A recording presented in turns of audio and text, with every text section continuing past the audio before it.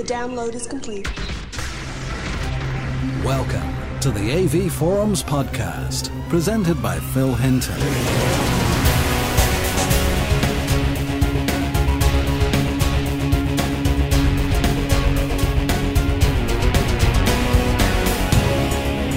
Hello and welcome to December's Home Cinema podcast. Coming up, we discuss the new high-end Blu-ray players hitting the market and if we will see real quality improvements in picture. I also speak to Eric Kingdon, Sony's product specialist, about the company's new projectors and Blu-ray players, and we look forward to January's CES and what we expect will be the big product for 2009. And as always, I'm joined by our Home Cinema Podcast pundits. This month we have Graham Goodburn. Hi, Graham. Hi again, Phil. Nice to be here again. And also joining us this month is Neil Davidson. Hi, Phil. Good to speak to you again. And this month we're going to talk about Blu-ray. And coming up we have an interview with Eric Kingdon, who is the product specialist from Sony, who's going to be telling us all about their new projectors and, more importantly, their high-end Blu-ray player. Now, Neil, we've discussed this in the past. A few companies are now starting to ship some serious Blu-ray products. So are there products out there that you're excited to see? Absolutely. We're always excited to see high-end players. One of the things that we've certainly found through the systems that we install, and in particular at events like the videos you can see on avforums.tv of our high-end home cinema systems, is that there is always scope to improve the picture quality.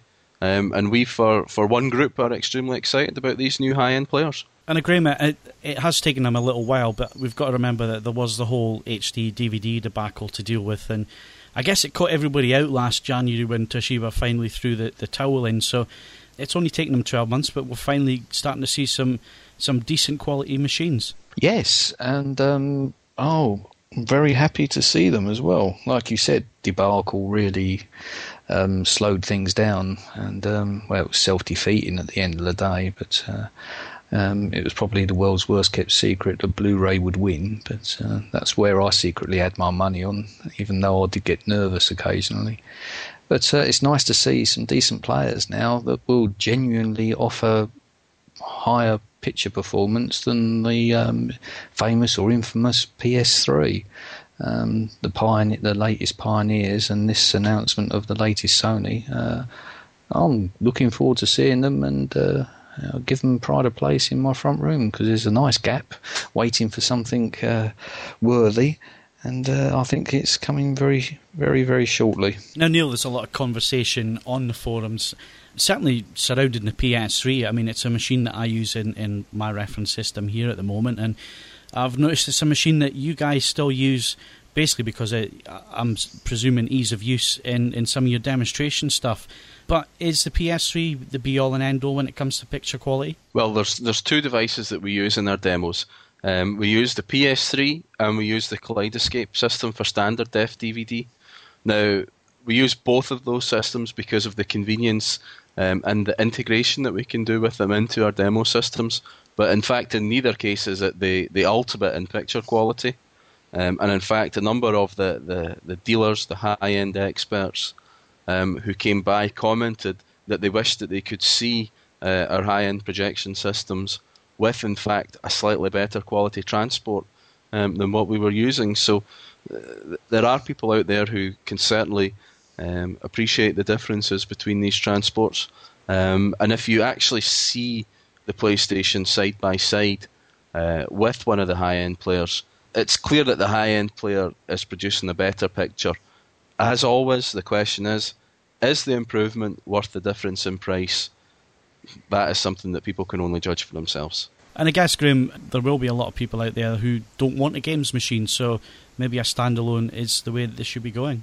Yeah, of course. A PlayStation 3 is essentially a games machine that happened to play Blu-rays and load them quite quickly, which is why we use them in demos. But, a standalone player is well worth having, and for ease of use, it's only got to do one thing, and it'll probably make a better job of it. The latest Pioneer player, the BDLX91 and this Sony announcement should give us the performance that we all seek. Now, Neil, one of the other criticisms is that we haven't seen any Blu-ray players, especially standalones, that have been able to handle DVD very well. So is that an area which you want to see manufacturers working on in the future? I have to say I'm a little bit ambivalent about that. The important thing for me is that it does Blu-ray flawlessly, and if I can afford one of those high-end players, well, probably I can afford a very high-quality standard def player as well. However, if, as part of getting these players to play Blu-ray discs correctly, they can also do standard def extremely well, I'll be happy to clear some space on my shelves, that's for sure. Now, I guess the other thing that we have to bring into this conversation is the future. Obviously, Blu-ray is yet to catch on in the mainstream, and we're told it's going to be the last optical disc format. Just because of the wavelength of the lasers used, there certainly won't be any further developments with an optical disc. So where do you guys see things going? And I'm going to come to Graham first on this one. Well, we have the fallback position of downloaded content on video on demand. Broadband Britain's not really ready for that yet in any serious manner, but it's coming. I have Virgin Media to thank for my 20 meg fibre optic broadband connection that they seem to give me for free, or I've probably been paying for it for the last 5 or 6 years anyway, because the price never went down, just the speed goes up. And my son is downloading this video on demand content while we're chatting. So the fact that I can do two things at once now means it has a future. But there is always the argument that people still like having something physical for their money, something they can touch. A lot of people are, rightly or wrongly, nervous about downloaded content that they never physically can touch. But it's certainly it's the future. Like Neil, I'm sure will agree. By the time you've got several hundred or 300 or 400 DVDs and Blu-rays, you start running out of places to put them. And hard disk storage is extremely cheap. If the picture quality is up to Blu-ray or slightly better than Blu-ray, it has a very rosy future. I just wonder whether people will be a bit greedy and charge over-the-top prices for this sort of downloadable content when it should be cheaper than the disc that it's supposed to replace. Time will tell. Now, Neil, I know you're quite an advocate for the download feature, but are we going to lose in quality if we go to downloads as opposed to an optical disc format? Well, we're all just talking about bits of digital data, ones and zeros at the end of the day. So there should be no difference between downloading and buying an optical disc, based, of course, that you are able to download at that same quality. Of course, it then comes back to how good the player is for the downloaded content versus the player for the Blu-ray content, which brings us back to the start of the argument. We will need a high-end player for downloaded content, just as we will also need a high-end player for normal Blu-ray content. Excellent. Well, thanks for your comments there, guys. And we're going to move on now because we've had the opportunity to speak to Eric Kingdom, who is the product specialist at Sony. We started off talking about their new budget line projector, the HW10, and Eric told me the ethos behind the project. Well, basically, the HW10 is our entry-level model in terms of a Full HD SXRD-based panel system. So what we call silicon crystal reflective display, which is a type of LCOS technology. Our philosophy for that was to use if you like, what we'd cut our teeth on in terms of the first SXRD panel system, which was used in the Qualia 4, to offer a product that could be eminently affordable within the marketplace and allow you the kind of visual experience that only an SXRD system can deliver. To do that, we made some changes to the actual product from the original Qualia. We used a UHP lamp, but we designed a chassis that was extremely quiet in terms of the cooling system and ducting that's involved. But the panel technology is fundamentally the same in terms of its operation, its speed, its switching, and so on. We made sure that the projector, you had all the necessary adjustments, so you've got lens shift up and down, side to side, and obviously, naturally, of course, you've got zoom and focus.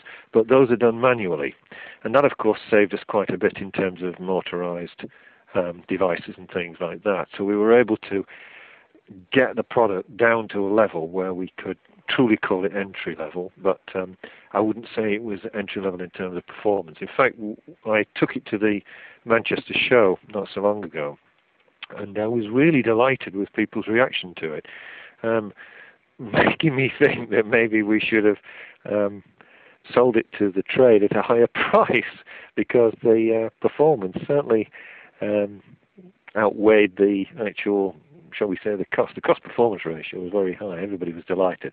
So I think it will do very well, and certainly the reaction to it has been really good.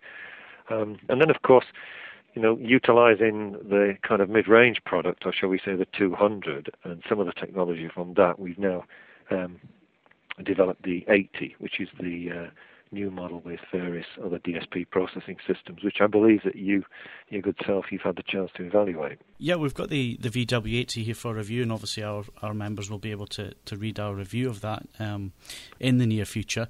I just want to go back to one point which you mentioned. I think it's a very important point, Eric, when it comes to home projectors, and that's the use of the UHP lamp instead of a xenon. Now, people might not realise that a xenon lamp's it's more like natural sunlight, isn't it? It's more like natural daylight, whereas a UHP lamp can't quite reach that kind of colour mix. So what do you put in the lens path to try and correct the UHP lamp and its energy? Well, you're absolutely right. Of course, the advantage of the higher priced SXRD models in the range, particularly, of course, the Qualia, which is the first one, but the 200, was the fact that we used a xenon lamp. And as you totally correctly stated, if you like, the RGB characteristic, the spectral characteristic of it is similar to sunlight. We use a 200-watt lamp in the HW10, and we can get quite high brightness from it. I think it's about 1,000. The high wattage lamp does actually produce colour quite accurately, and you get very good red performance, and also the actual overall white is very good. Part of the colour rendition, we make the lens to the best level that we can. I'm a great personal believer in the quality of any video product, whether it be a camera or a recording system, and certainly a projector is largely down to the lens. Again, going back to the 04 model, the actual lens, which was available separately, was quite a high-priced item. But one of the things we can do, of course, is we can improve performance, such as, for example, noise reduction, color quality and enhancement, sharpness, and so on, by utilizing the engine system inside the product, which is performing the actual image processing, which in the case of the HW10 is what we call Bravia Engine 2, or BE2 for short. I think that it really depends on a variety of things, but going back to the lens, the actual lens that we're using on that model, I believe we call it an ARCF. There's so many short terms, I forget them all. I know that for a fact we call it the all-range crisp focus lens. It's got very good resolution and also extremely good focusing. So we if you like, developed that specifically to optimize the performance of the HD SXRD panel. And even when you use the corner of the lens by the adjustable lens shift function, you get very good resolution. So the overall range control, that's quite good. I think that product offers around about a 1.6 times zoom lens, so you can get quite large images even into limited spaces. And obviously that gives you bigger flexibility.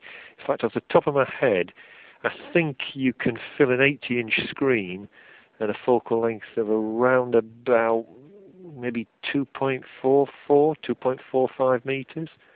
So you get a lot of installation flexibility for the home. Now, this brings me on to the other question I want to put to you, Eric, which is home projection has always been seen as a niche, but do you think it's now moving into a more popular route for people to take when they're looking at maybe installing a home cinema these days? Yeah, that's a very good question, Phil. And I'm glad you've raised it, because I've actually been a projector nut, and I don't mind admitting it. I'll stand up and raise my hand to that any time for many years. And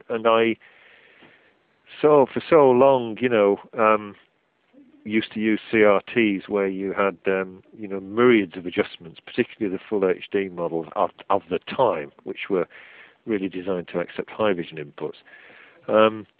And I think as with products like SXRD or products that use that technology and the kind of very cost-effective devices that you can now buy, and moreover the simplicity of which they can be set up, and the fact that one of the biggest bugbears has been the quietness of them in a room, particularly if they're ceiling mounted, of course, where the actual ceiling can act like a baffle board and amplify the noise.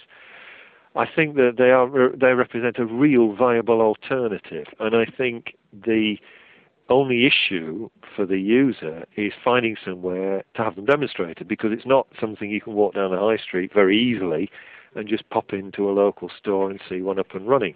Yeah. You have to dig around a little bit, but it's well worth it, because when you actually get the chance, and this is why I enjoy going so much to shows and talking to other users and other enthusiasts, you get so much of a chance to explain how easy it is to integrate a projector, whether it be tucked underneath a coffee table, ceiling mounted, or just simply brought out from behind the sofa for the evening. In actual fact, mounting a screen in a room is very easy as well. There are dozens of ways you can integrate a screen into a lounge now, such that at the touch of a button or the flick of a small switch, it will retract and be hidden. If you want a big screen in a cost-effective way, there is nothing like a projector. Flat panel, sizes are getting bigger and bigger and bigger. They represent even better value year on year. But if you really want a cinematic experience, then there is nothing that beats the overall environment that a properly set up projector can create. It's just something atmospheric about that size of image. Do you think this also then leads on to the fact that a lot of these projectors will be put into rooms that are maybe magnolia in colour, white rooms? I used to have a house like that. Well, this is one of the problems which certainly comes up on the forums, and it's one of the questions which gets asked on the forums quite a bit, is am I going to lose performance by putting a projector in a room like that? And a very good question. Obviously, you are going to have problems with light reflection and so on. So what would be your advice in terms of putting a projector in a living room? I mean, the best way to put a projector in a living room is to really have the room as dark as possible, and to also use speakers that are as dark as possible, because when you think about it, you have, if it's a larger system, you've got large floor-standing enclosures either side of the screen, and they will reflect light. The ceiling as well, but the reality is, of course, we can't live in a black box, not unless you're lucky enough to dedicate a separate room for it. One of the ways around it, of course, is to use curtaining, to use discrete curtaining or discrete dressing on the walls to actually cut down large areas of ambient light reflection. So you can keep the energy of what you're looking at focused on where it should be, which is on the screen. Naturally, the important thing is to always pick the right screen for the right room. It isn't a question just of the screen, and the projector per se. It's the whole installation. And there are many good dealers out there that will advise you. And there are many, very good brands as well at all sorts of prices. But, I know one guy, and he had exactly this problem. His family, his partner wanted the room to stay as is, and they didn't want the colour scheme to change. And it was more than magnolia. It was actually just a slight off-white. And they decided to use paint that was also reflective. So this kind of washable paint, which is intensely practical if you've got children and family, or you might have spillage on the walls or something like that, and you can easily wipe it down. And what he did was he took a fixed frame, so a press stud screen, and he mounted it onto the wall, fixed it onto the wall, and then he dressed the back of it in black. He then erected a pale coloured curtain, which actually drew over it. So the compromise was you can have the same colour, but actually it's not going to be on a wall, it's actually going to be on a curtain. And then he simply drew the curtain back.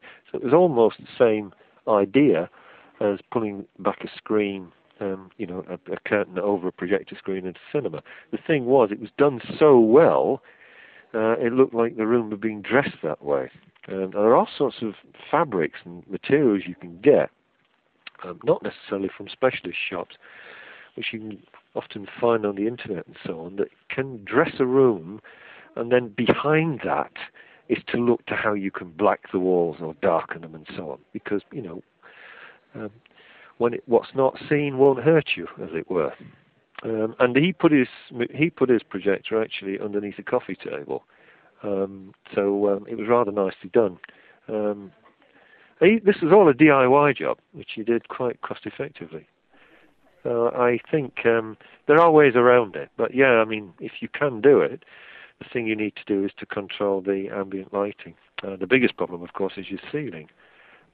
Depending on how high your screen is relative to that, is what reflection will come off there. There are paints and materials and coatings you can use that do tend to lessen that to a degree. It's a bit of trial and error and a lot of experimentation you need to do. Yeah, well, it's always interesting to get another point of view, and you've certainly backed up a lot of the things that we've been saying on the forums, so that is an interesting point. Before we leave projectors, just one question from myself. You may or may not be aware of how we actually review products here, Eric, but we always look at the Rec 709 HD standard, and that displays should be able to meet that HD standard in terms of the colour points and the white balance. Is that something that you take into consideration when you design new products such as projectors, or are you looking at even wider colour gamuts than that? Well, that is obviously, all points to you for being professional enough to do that. That's great. Yes, we do take that into account. We do undertake wider colour gamuts as well. And we take the whole idea of measurement and that kind of calibration quite seriously. I mean, it's something that is an ongoing, interesting discussion about the whole area of calibration and so on. Whether products should have calibration built into them, whether it's best to have it done separately. There are receivers appearing on the market now which actually offer calibration built into them. I'm very interested to know what the general feeling is about that, and we're always, particularly for us to show something, is please come on and tell us what you think. Do you think we should look to have products with built-in calibration or not? Any feedback you've got like that is very, very useful for us. I mean, one of the things that, obviously in terms of backlighting and so on, which obviously affects the gamut and everything, is the emergence, which is not just from Sony, but from other manufacturers, is the emergence of LED backlighting and so on, and some of the work that Dolby's done in terms of how you can control that lighting, or zone, in effect, control the lighting over a wide area, which is quite useful for large panel displays. But overall, yes, we do take it very seriously. It's something that enables us to work to a benchmark of standards. Well, it's certainly something I think you should be congratulated on. Any manufacturer should be congratulated on actually providing the controls there for calibration, because it's one of the things that we do preach at AV Forums, is to calibrate the display, because at the end of the day we always see the display as the weak point in the chain, because if you look back at how film and TV is produced, it's all produced to SMPTE standards right across the board. Yeah. And it's only when you come to the display at the end of the chain that things tend to go wrong, and that's because we tend to have this mythology of personal preference as to what something should look like. But if you're going for if you're going for accurate though, surely the calibration controls should be there for people who want to be looking at getting an image as accurate as possible. Would you agree with that? I would say that certainly for some people they're definitely going to want it. I'd say they'll demand it. A question of whether we can incorporate it into every set or which set we should incorporate it into is something that we're looking at right now. It's the kind of thing that I can't promise that we would introduce when we would introduce it or how many models it will be introduced on, but we are taking it very seriously. And to be honest with you, personally speaking, it's a kind of hobby horse of mine. So all I can say is leave it with us and we'll do our best. Well, that's great. So let's leave projectors to one side for the moment and move on to high definition. Now, we're now starting to see Blu-ray products flow in greater numbers these days because the machines are starting to come through now after the HD DVD Blu-ray debacle at the end of the last year there. So you have quite a few models hitting the market at the moment. Maybe you want to tell us a little bit about your budget to mid-price range. Well, with two, I would call them an entry-level model and a step-up model. They're both called BDP, so Blu-ray Disc Player for short. And the entry-level model is called the S350, and then the step-up is the S550. Now, they're both Profile 2 machines, and in fact, from this year, none of our products are anything less. So they have the Ethernet socket at the back for connecting either to a wireless adapter if you want to wirelessly link to your router or via a normal cable. They're obviously Profile 1.1 by default. So in terms of accessing additional content that Blu-ray discs are delivering and will deliver a lot more of, and a lot more variety, they're all set. Their capability of playing discs back in terms of the audio standards, because there are so many audio options with Blu-ray, are completely uniform in the sense that they'll handle everything from what you would call plain vanilla AC3 or basic DTS to right the way through to DTS Master Audio and Dolby True HD, as well as multi-channel linear PCM. The difference between them is that they will both stream all of that audio codec out for external decoding by an AV surround sound amplifier, receiver, or processor. The difference is that the 550 can also convert all of that data into linear PCM and therefore stream linear PCM out to a legacy product that perhaps hasn't got the decoding built in. The 350 can do that, but it can't do it for master audio. The computation and number crunching for master audio is quite significant. So one of the ways we were able to make an entry-level model was to not have that feature on board. So you've got basically the same functionality. In terms of connectability, the difference is 350 has obviously HDMI and the usual digital connections, but only 2-channel analog. The 550 is ideal if you've got perhaps a set of amplifiers that you want to use individually, or a what I call a multi-block system where you're using perhaps a main stereo amplifier for left and right and other amplifiers for the rear, because you've analog 7.1 out. The other difference is this 550 comes with a backlit remote control, which is quite neat if you're watching your movies in a darkened room. But in other words, the performance, technical performance and everything else is pretty much the same.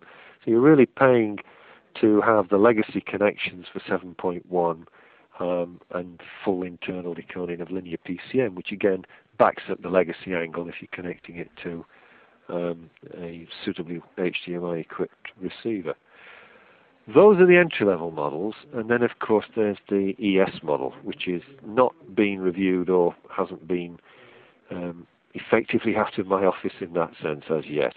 That's called the BDP S5000 ES. Now this is the model which we spoke to you about at IFA in our video That's production right. there. Yeah. We weren't able to cover it in that much detail, so maybe this is an opportune moment for you to tell our listeners exactly what to expect in the 5000 ES. Well, I think, you being a very reasonable guy, we should have another podcast about this, because this is a heck of a product. But to give you an overview, really the 5000 ES is an example of the audio engineering and video engineering of the company working very, very closely indeed together. When you look at just the physical construction inside the player, you'll see quite clearly the expertise or the passion that's been devoted to each area individually. It was a complete joint effort, and I think it's produced a stronger product for that. For example, the chassis is a mechanical work of art. It's based on an SACD player called the XA5400 ES. So the actual design of the chassis, the structure, the rigidity, the frames and beams, and the way the chassis is laid out to support the individual parts, transformer, power supply sections, boards, digital, analog, video, and so on, has been very, very carefully thought out. When you look inside the top of it, you'll notice an Arcor transformer, an extremely high quality switch mode power supply. The audio transformer, the Arcor transformer feeds all the audio boards separately. The architecture is all uniform, so everything is laid out structurally in a balanced and geometric design. We use a special, what we call a little pulse transformer for the coaxial audio output. The power supply is very large. We've used selected components such as ceramic capacitors for the audio stage. The video board is completely isolated. The component connections for that are all wide, what we call wide pitch, separated to allow you to use thick gauge cable for long runs. Even things like the HDMI terminal is gold plated, and the analog outputs similarly. We use what's called eccentric insulation feet, which is a special type of offset fixing system for the special heavy-duty feet that support the weight of the product. I mean, these are all things that you can see if you take a peek inside the top. If you look at it externally, it's very, very, very simple. It's the same styling as the other ES models, so it integrates beautifully with the receiver and, for example, the matching SACD player as well. Very, very plain, very simple. The backlit remote commander gives you all the main functionality that you'll need, but you can obviously control the basic operation from the player. Now, the actual audio side of it, before we come on to kind of like the heart of the product, the video processing, is we really went to town on. We used a special type of advanced current segment DA converter system, and that in itself is worth a podcast on its own. We used special operational amplifiers with extremely good high fidelity performance in the output stage. We used a special jitter elimination circuit, which is unique for controlling time axis fluctuations, which is a kind of a hybrid digital and analog phase lock loop system to improve the performance there. Video-wise, you've got loads of operational controls, and interestingly enough, there was one point about the video processing, which I'll come back to, which was to do with the grain reduction circuit that we have on the product, what we call a frame grain reduction option. And one person I read somewhere, because I'm an avid reader of the web, was saying, well, I hope that this film grain reducing circuit can be switched off, because we don't want everything to be ultra cleaned up. Because, as you know, there are many movies out there with a natural character.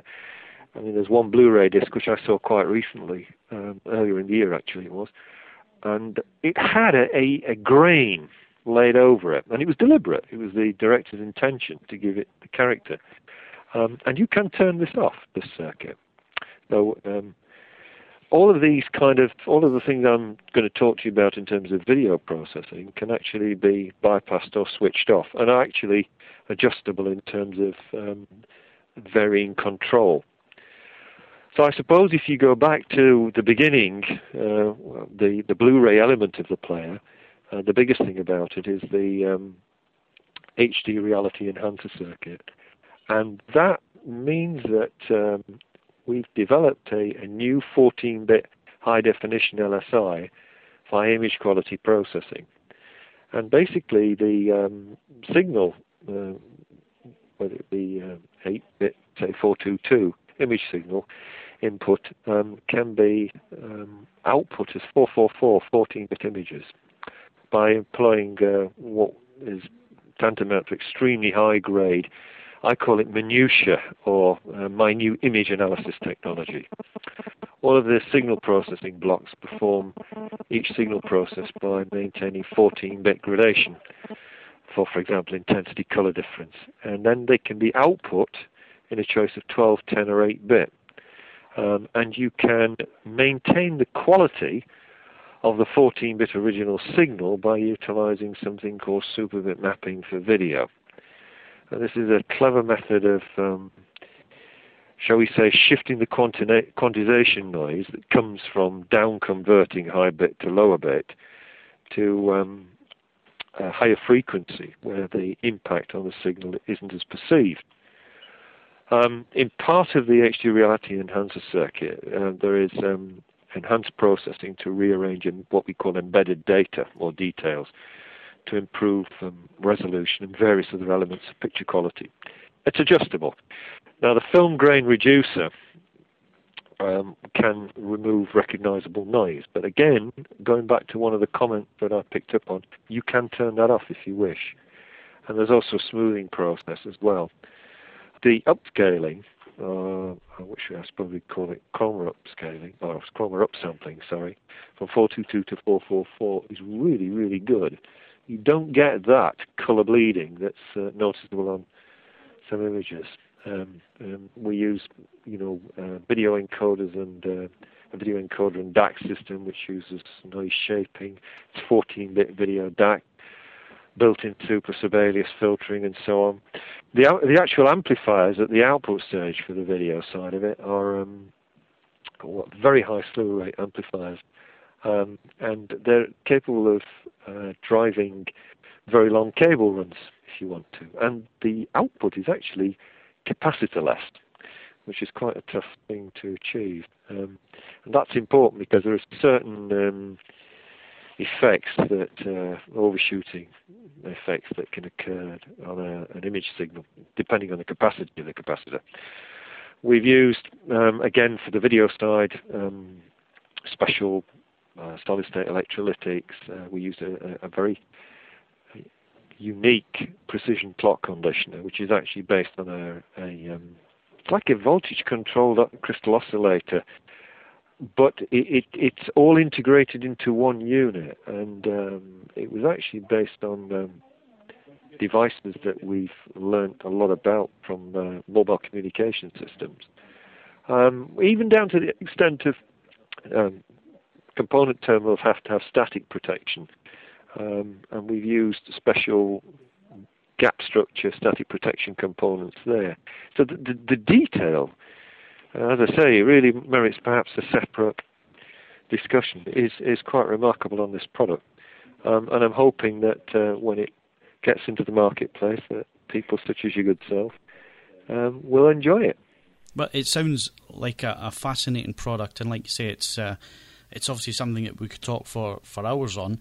But I think we've covered the main points there, and obviously I look forward to getting hold of one once they're available and having a good look at it.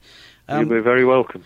Just to wrap things up, Eric, as we're running out of time very quickly here, is the PS3. It's been a huge success. Lots of our forum members are buying them just for BD playback. But yeah, I know. it's proved to be a very popular and very capable machine. But do you think people are missing out by not going with the standalone machines? Do you think it's maybe time that people look towards the standalones if it's just Blu-ray thereafter? I think if you want a product that's going to act as an entertainment hub, then and honestly, I really would say this, even if I wasn't employed by the company I work for. I cannot think of any other product that more typifies the complete entertainment hub of the PS3. It is really remarkable. Yeah. If you want the best Blu-ray disc quality performance and you want to enjoy that, then I can't think at the moment, and please don't take this as an arrogant statement, I can't think of another player I've personally come across or evaluated that could beat a BDPS 5000. If you want a machine to enjoy your movie content in high quality, then a standalone player is the way to go. There is always going to be the person that will simply want to watch the movies at home. I'm lucky that I have a PS3, and it gives me a lot of pleasure. But when I go into my room and I close the curtains and turn the lights down and fire up the projector, I use a standalone player. So yeah, Eric, I still use a PS3 in our review system. It is a fantastic all-round machine. But as we're seeing more and more of these standalone players, do you think that the BD quality is going to improve as we go on? I think Blu-ray disc quality will improve as we go on, as we learn more and more about how to improve the playback systems within the players. I was going to say that somebody asked me, why don't you make a Blu-ray player that plays SACD, for example? And this analogy you could apply to any entertainment hub or complete solution product, is that when you pack more and more things into a product, things that are running often at different clock frequencies require more and more complex circuits to drive them, control them, and manage the jitter elements within them, then the sound quality ultimately will or can suffer. And therefore, in the case of our ES models, the SACD player and the Blu-ray player, if you added up, not the retail price, because the retail price is entirely down to the trade, it's up to whatever the store that you buy it from sells it for. But in terms of the cost price to us, what it costs to make them, if we added the two together, we couldn't deliver that solution by putting them in one box. We can do it by two separate boxes at the moment. And that's where I think a standalone Blu-ray player, because of its greater simplicity and the fact it isn't tasked with doing so many other entertainment functions, can deliver the edge in terms of Blu-ray picture quality and performance. But we are learning more. I mean, take, for instance, the whole idea of the audio element of Blu-ray playback. When you have huge number crunching and computation going on with lossless decoding, theoretically, if the actual bit depth is the same, or the sampling rate and data rate is the same, then there's no reason why theoretically lossless decoding shouldn't be the same sound. But we know for a fact that it varies. And why? Well, we know for a fact that, I think personally, it's the number crunching and computation that's going off, which generates so much noise that impacts upon the actual stability of the clock signal and causes jitter. And then you have more and more problems. So ways we can learn how to control that, ways we can minimize that, ways we can purify the ability of the processing will improve the quality.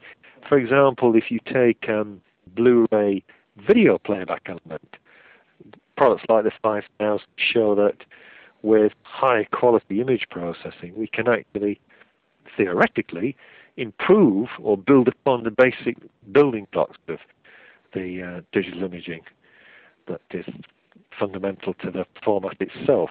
In other words, moving from 8-bit to 14-bit. and how we can get that out in a way that will allow you to enjoy the perception of that quality in a panel that can't deliver, for example, 12-bit. Not all our panels are 10-bit, but you have the option of being able to play back what the player's delivering in a compatible output that an 8-bit panel can accept, but still give you the perception of the higher bit rate. So all of these things, I think, are happening anyway, and as display devices become higher bit rate capable in terms of their display resolution, then Blu-ray will begin to deliver more for you in that way as well. And I guess just to finish off, Eric, very quickly, Blu-ray disc, it's likely going to be the last optical disc format. So how do you see things progressing in the next couple of years? Well, this is a cause of a lot of intense discussion, often late at night, over a bottle of wine or a cup of coffee or something, is what's going to happen and how are people going to buy their content and enjoy it. I'm a great believer that variety is the spice of life. I don't think that one particular solution for the foreseeable future will rule out any other option. What I'm trying to say in a roundabout way is I don't believe that downloading will take over from optical media. I think that it will take a long time to get the data rates fast enough to get the stability and so on and so on. And even when you do have that, you still have those customers and those people that prefer to have the product and hold it in their hand, to have something that they can have, if you like, perceived ownership from, rather than it being simply stored somewhere on a server.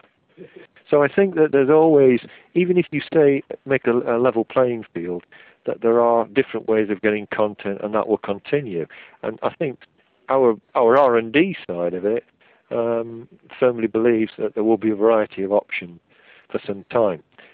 And there is, and that variety in itself will mean that products will become even more diverse. Eric Kingdom from Sony, thank you very, very much for joining us today on the AV Forums podcast. It's been an insightful and very interesting discussion, so thank you very much. You're very welcome, and I really, really hope I get the chance to come back and chat with you again. It's great fun. For daily AV Chat, log in to avforums.com. They might be very nice people. Made by enthusiasts. For enthusiasts. Wow, a free movie, thanks! This is the AV Podcast. So guys, rather interesting discussion there with Eric talking about the high-end Blu-ray player. So I guess that's something that we're definitely going to be looking forward to trying out at some stage, Neil. Absolutely, yes. As we've said already, there is a place for these high-end players. The picture certainly is better. And I, for one, am really looking forward to seeing how much better it can actually get. Well, our thanks to Eric Kingdom for the interview. And before we go, this being the December podcast, next month we're off to CES to see what exactly is new from all the major players in the consumer electronics business, and to see where the roadmaps are taking us in the next year or so. So it's always an exciting time of year, Graham. Is there anything that you think is going to make an appearance this year and maybe push the market on? Well, if you invite me to CES, Phil, I'd be more than happy to come, but I have a feeling you didn't mean that. So back to the equipment. It'd be interesting to see Blu-ray players with Ethernet ports and being able to be networked and play back content that's stored on hard disks that be downloaded as well. You can imagine a Blu-ray player with the ability to hook up to these services and download to hard disk and play back using the video circuitry from the Blu-ray player might be an interesting way to go. I'm sure that Pioneer and Sony almost have that capability now. And, well, let's see what happens. You know, put a foot in each camp, as they say. And, Neil, from a display point of view, that's certainly an area which we keep a very close eye on. Lots of talk of LEDs and lasers, so do you think we'll see any major developments in that area of the market? Well, the laser stuff and rear projection is moving along nicely. I think it's a little bit too early to look at projection with LED light sources and being available. I actually think that'll be next year's CES story. What actually excites me for this year's CES is 3D content. I think you're going to see 3D everywhere, and I can't wait to see some real interesting high-quality 3D stuff being made available, and how the players will handle that. Yeah, it is an interesting area of the market. It's something which was at IFA this year. Philips had their version. It was a 42-inch plasma TV that they were showing. It was a nice little gimmick, but it didn't quite work. And we saw DLP do something similar at last year's CES. So do you think the technology's moved on a bit since then? Well, there's lots of different ways of doing 3D with projection. Now, as people will know from the videos, I myself wear glasses. So one of the things that is a big concern for me with 3D is needing to wear glasses. Now, my opinion is that plasma TVs and stuff like that, which can do 3D, are nice, but as you've spotted, Phil, a little bit gimmicky. You really need to be using, again in my opinion, glasses to really separate the two images that the eyes are seeing, to get that real sharp 3D effect. And what there's actually a lot of talk about at this minute in time is companies, so let's say like Oakley or the other glasses manufacturers, making 3D glasses for people like me with prescriptions and so on in it. Now, sounds a little bit excessive, I guess, for some people, until you look at the content that's going to be coming available over the next few years. We know, for example, that all new Pixar releases are going to be in 3D. And I, for one, don't want to be using the crappy polarized glasses. I want to be using something that's been made for me and suits my eyes. I'm also interested to see the Dolby systems in the home, which work a bit different. They don't have any polarizers or anything like that. They actually work on color differences between the two fields. And again, they can offer incredibly sharp images and wonderful 3D. So very, very exciting stuff. But Neil, is it actually going to be a mainstream system, or are we looking at a gimmick, something along the lines of what the D-Box does with its motion control circuitry and so on? Well, D-Box is fun. It's not my cup of tea, but it is many people's idea of a great thing in a cinema. I think that 3D offers something quite different than something like D-Box does, and that's mainly because it's being implemented so quickly in commercial cinema. Frankly, the maths don't lie. If you look at the takings for 3D releases, it just kills the takings for 2D releases. That tells you that the studios are going to do it more and more. And of course, we will get to see it in the home more and more. We already have a projector in our range, which is fully 3D ready, and that's real 3D that you will see in a cinema, rather than crappy 3D with coloured glasses. So yeah, it's a real technology. It is the future. The question is, how long will it take to filter down to the mainstream? Personally, I don't think it'll take more than 5 years. So Graham, sticking with display devices, 3D is maybe one way that things are going. Also seeing a lot of LED backlighting being used these days. So do you think that that's a viable product for the future? Yeah, I do actually. I think it's an interesting step forward. Backlighting for LCDs has always been a problem, and they've worked really hard on the LED concept, and you never know. Next year might be the year where they make an LCD screen that will be as good as a plasma. But of course, the plasma guys are not sitting still either, as your forthcoming review of something interesting from Panasonic will no doubt prove. But I love me plasmas. LCDs are for the other rooms, but you never know. Next year might be the year where an LCD finally comes full circle and does the things that they always said it would do.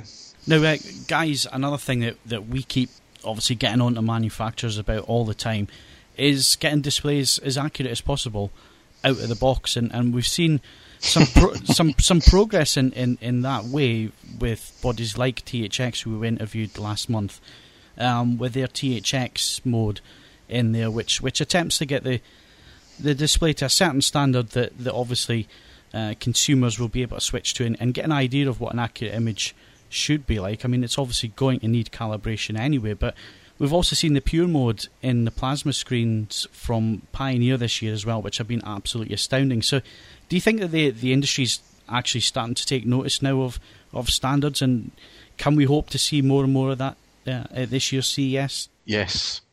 Very simple. Yes. We'll see it more and more. The message is getting out that people are looking for that. What people want, people will get. So the answer is yes. Well, nice and short answer there, Neil, but let's hope that is the case. So that's CES. It's coming up in January, and you can follow the news directly from the show floor, as myself and 8 other will be out there covering the event for the AV Forums, and our coverage starts on January the 8th. So make sure you tune into avforums.tv for up-to-the-minute video casts from the show floor. So all that's left for me to do is to thank Eric Kingdom for his interview, and also Graham Goodburn. Thank you very much, and I hope you have a great Christmas. Yep, Merry Christmas to everybody, and don't forget, Phil, your scotch is in the post, so that ticket for CES, I live in hope, mate. And also, thank you very much to Neil Davidson for his time. Thanks, Neil, and Merry Christmas to you. Thank you, Phil. Merry Christmas to all our listeners. Don't worry, I am a tight Scotch git, and you will not be getting anything from me. Well, thanks very much, guys, and thank you to you for listening. We hope you have a great Christmas and New Year. Don't forget to keep up to date with all the latest news from CES on avforums.tv, and check out our Movies podcast, which looks back at the best films from 2008 and a look forward to 2009. This is Phil Hinton saying thanks very much for listening. Have a great Christmas and New Year, and we will see you in January. The AV Podcast was presented by Phil Hinton. Original music by Andrew Bassett and Richard Cosgrove. The AV Podcast was mixed and produced by Phil Hinton, and the senior producer was Stuart Wright. All content, including sound clips and music, is copyright material and featured for promotional use only. The AV Podcast is copyright M2M Limited.